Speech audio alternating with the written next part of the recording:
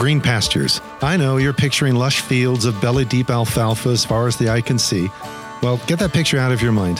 Instead, see clumps of green along the arid landscape of the Negev Desert in Israel. That's more the biblical reality. And that's what our heart is for our weekly Green Pastures devotions published by Vineyard Boise. Our hope is that each day you'll find a wee clump of green along the all-too-often arid landscape of life, just enough to sustain you, to keep you moving forward. Each daily devotion consists of 4 strands: the reading, the reflection, the question, and the prayer. May the Lord lead us together into the green pastures we need today to continue growing in the grace and knowledge of our Lord Jesus Christ. Green Pastures for Monday, November 20th. Standing on Rahab's shoulders. The book of the generational origins of Jesus, the Messiah, son of David, son of Abraham. Abraham became the father of Isaac. Isaac the father of Jacob. Jacob the father of Judah and his brothers. Judah the father of Perez and Zerah. The mother was Tamar. Perez the father of Hezron. Hezron the father of Ram. Ram the father of Amminadab. Amminadab the father of Nahshon. Nahshon the father of Salmon. Salmon the father of Boaz. The mother was Rahab. This is God's word. The Lord announces the word, and the women who proclaim it are a mighty throng. This line from Psalm 68:11 is where we ended last week's reflections, as we continue in this journey through the stories of the 5 women Matthew mentions in his messianic genealogy. 5 women, 5 stories to tell. Tamar, Rahab, Ruth, Bathsheba, Mary. To once again quote Clarissa Pinkola Estes from her book Women Who Run with the Wolves. Modern storytellers are the descendants of an immense and ancient community of holy people. Troubadours, bards, griots, cantadors, cantors, traveling poets, bums, hags, and crazy people. I once dreamt I was telling stories and felt someone patting my foot in encouragement. I looked down and saw that I was standing on the shoulders of an old woman who was steadying my ankles and smiling up at me. I said to her, No, come stand on my shoulders, for you are old and I am young." No, she insisted. "This is the way it's supposed to be."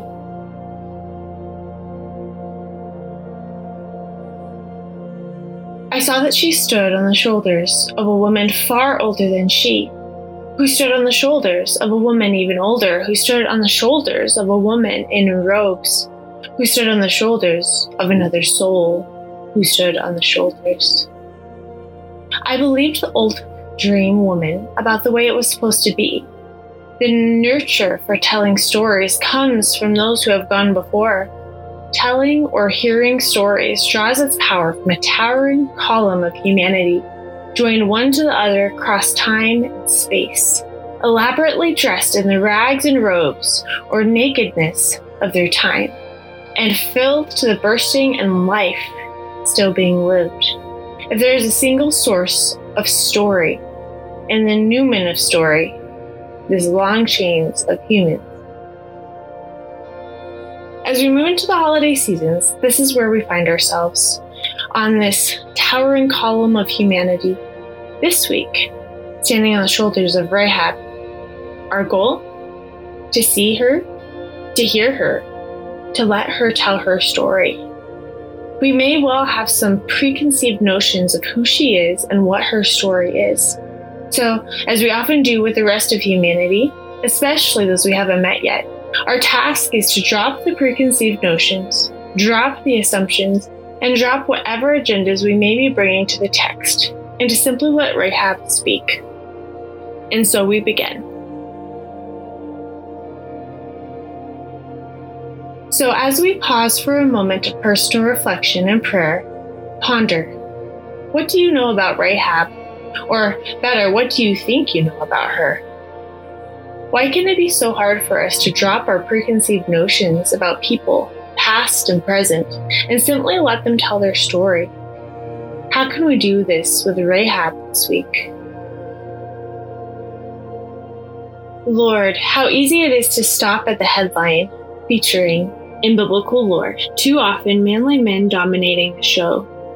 Lead being beyond such headlines, writ large and bold to the hidden figures in the byline, in the fine print without whom the story would never have been told, nor we here to tell it, or to hear it, or to live it.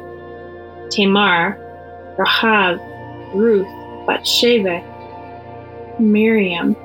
Help me not to brush by them or their stories, no matter how unsavory or scandalous the details at times, as they frequently weather the abuse and domination of an all too heavy and abusive male hand rising up as true mothers in Israel, rising to rock the cradle of the world, the new heaven and the new earth, in which justice and mercy meet through the one born in Bethlehem on one starry night.